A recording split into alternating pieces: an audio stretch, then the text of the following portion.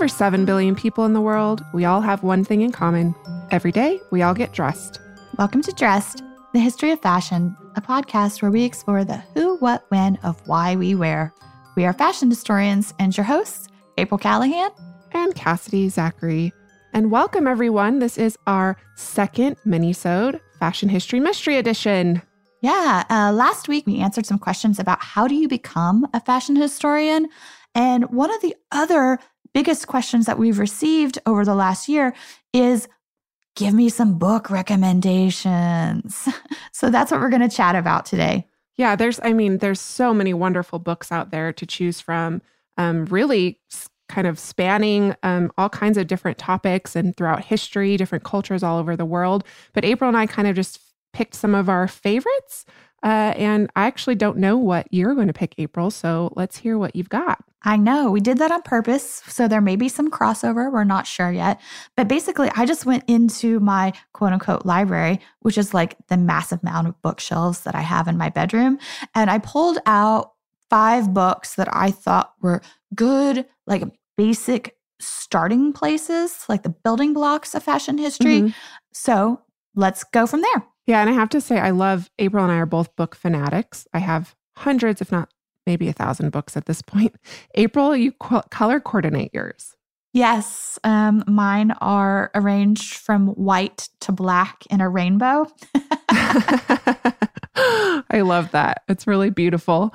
But it also helps me know like where that particular book is, because like I know, for instance, that this book is a peachy pink or this book is like bright turquoise. Like that's how I know how to find all my stuff within the hundreds and hundreds of books that I have.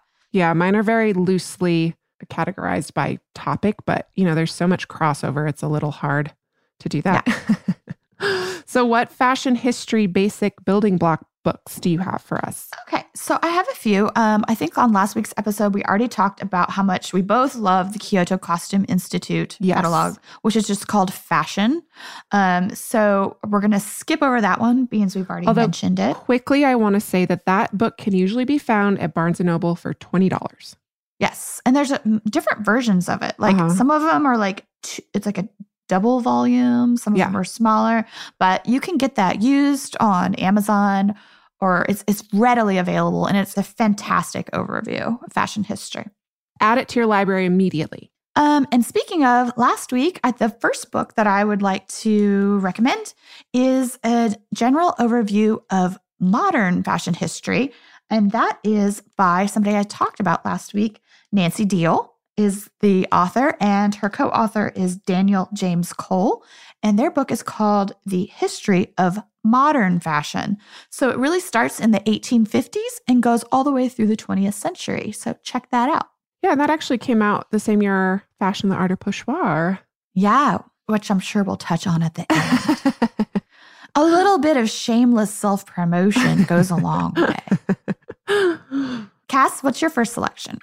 So I actually did something a little different. I just kind of picked my favorite fashion books. I went to my shelf and just kind of pulled out titles that really I go back to time and again for research, but also just for fun. So for fun, one of my favorite visually beautiful fashion books is Fruits, which is all about Japanese street style. So it's just, there's multiple editions of it. It was a magazine originally. Yeah. And it just goes out and basically captured, I don't know, it's probably from early 2000s, captured Japanese street style.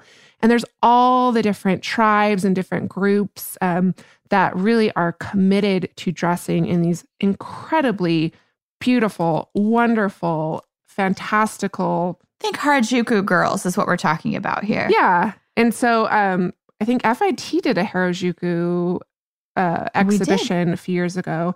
And the women, even just in New York, who follow and dress in those same Japanese styles, a lot of them came to the exhibition.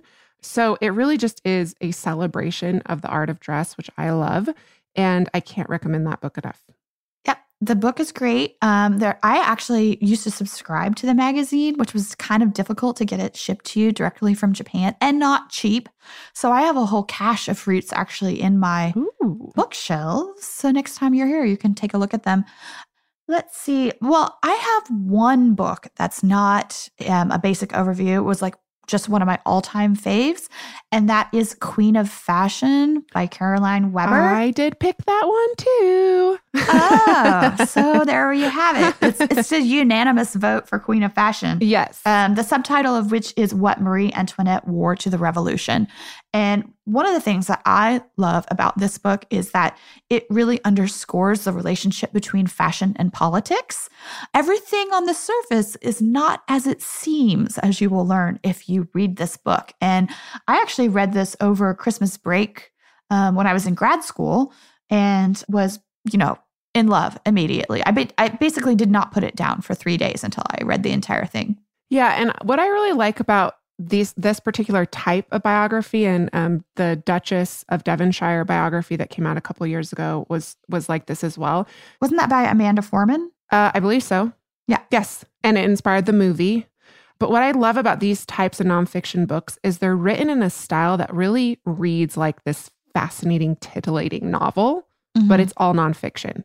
Yeah. So you really can't put it down when you're reading about, Marie Antoinette arriving as this young, impressionable girl. She's stripped of her clothing to cross over into France. And then, just what she had to go through. And of course, for fashion historians, because Carolyn is a fashion historian, the book's author. Actually, she's not. She is a professor of literature at Barnard. Oh. She's a professor of French literature at Barnard. So she just happens to mucks about in that fashion history realm. She brings it to life. She describes it in detail. That is just, for people like you and I, it's quite wonderful to in helping to picture what it would have been like. Yeah. And Caroline told me one time that she wrote that book in 9 months. What? Which if you read the book and understand the extreme level of research that went into this, my mind was blown when she told me that. Surely she'd been researching for years and then wrote it? Okay. Yeah, I think so. I mean, she'd been working on Marie Antoinette for a while, but basically she sat down and just cranked that book out in 9 months.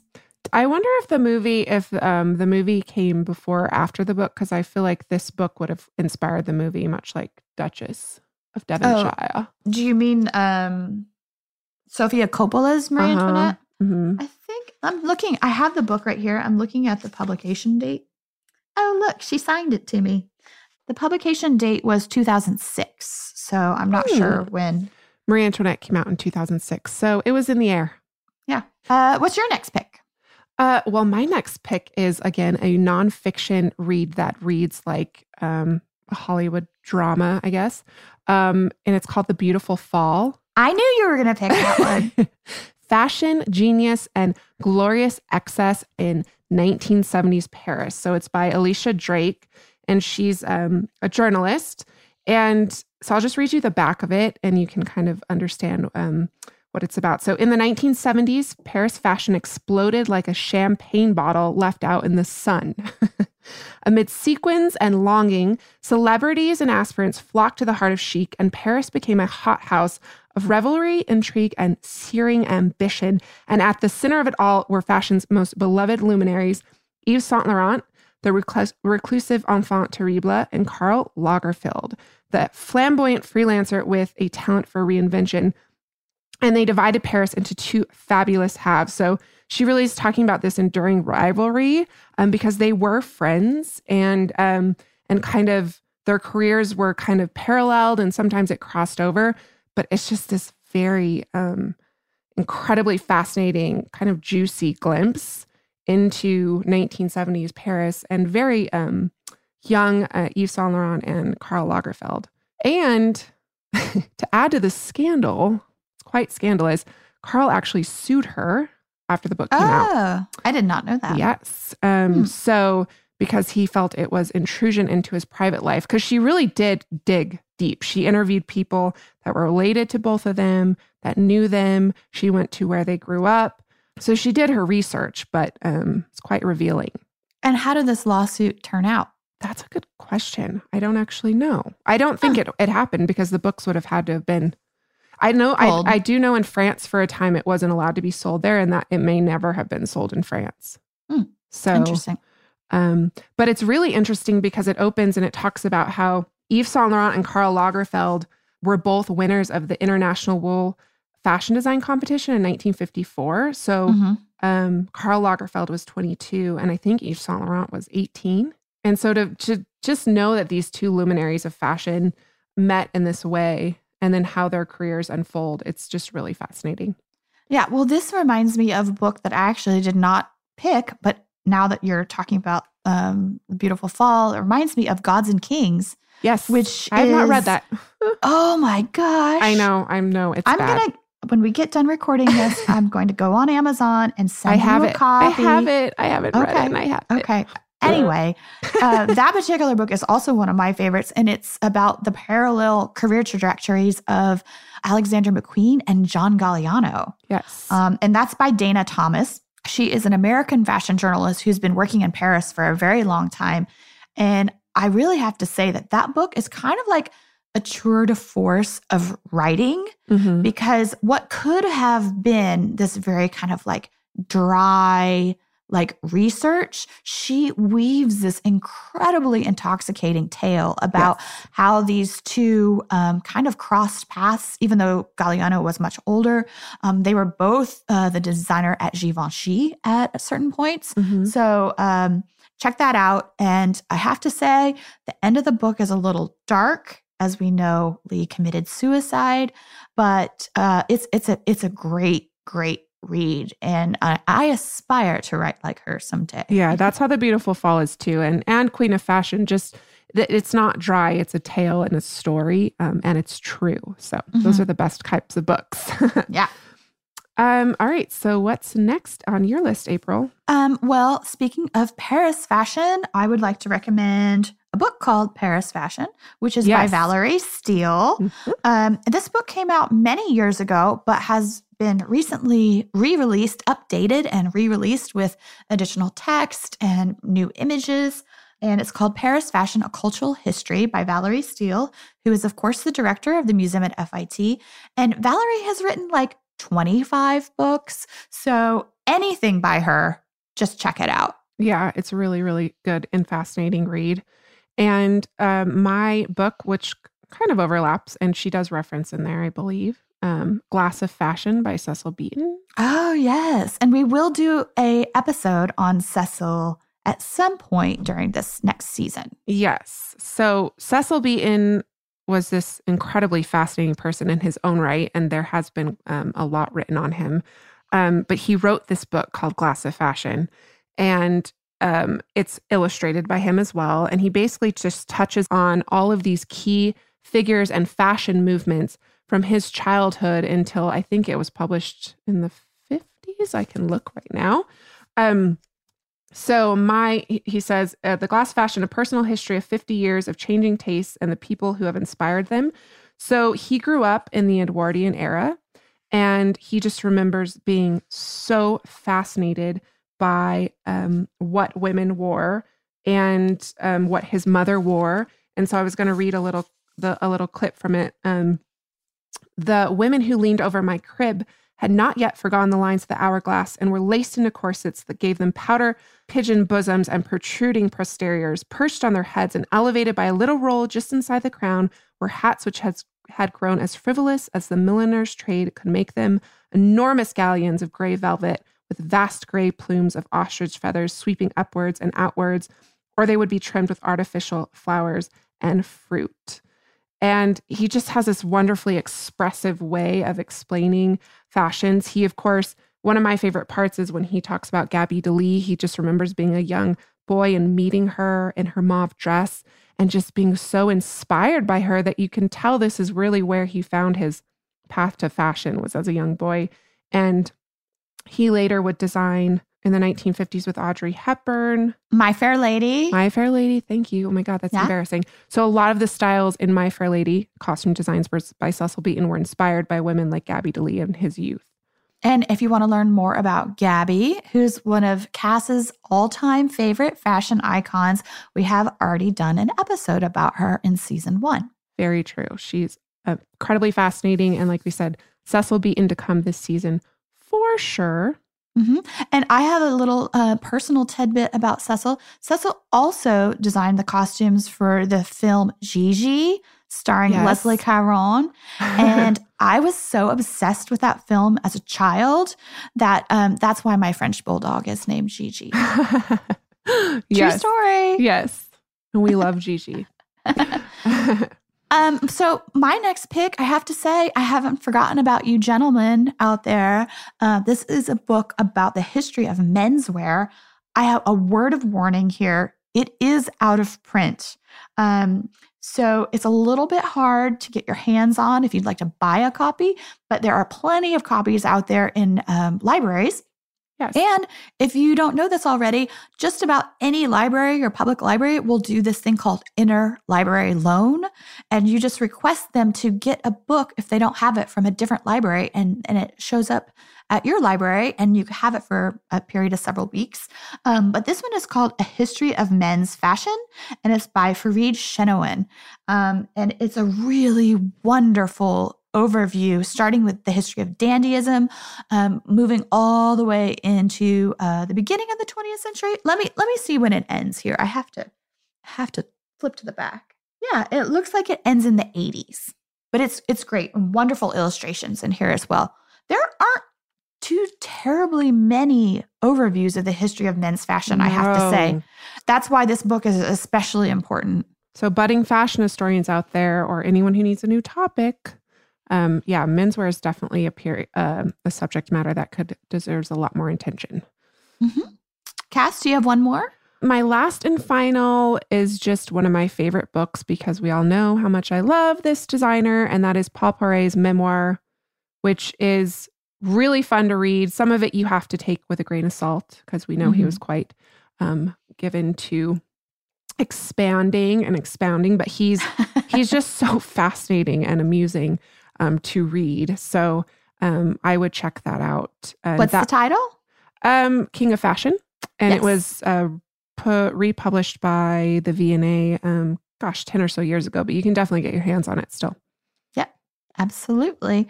What about any other fashion history news from this week? Well, I mean, it wouldn't be a week, I guess, if there wasn't something scandalous happening in contemporary fashion. So we're just going to call this segment Stop Being Racist. Yeah, or Get a Clue fashion. It's time to, something's got to give because there's all these PR nightmares happening time and time again, and nobody is learning their lessons. So I'm sure everyone follows Diet Prada. If you're not on Instagram, you should, but they basically just call out people and say, stop doing this, or hey, we know that you're doing this. And now everyone else does too, because they have quite a few followings. Right. Whether that be like doing something that's like racist or whether it's like straight out copying. Mm-hmm. Yeah. And the Stealing.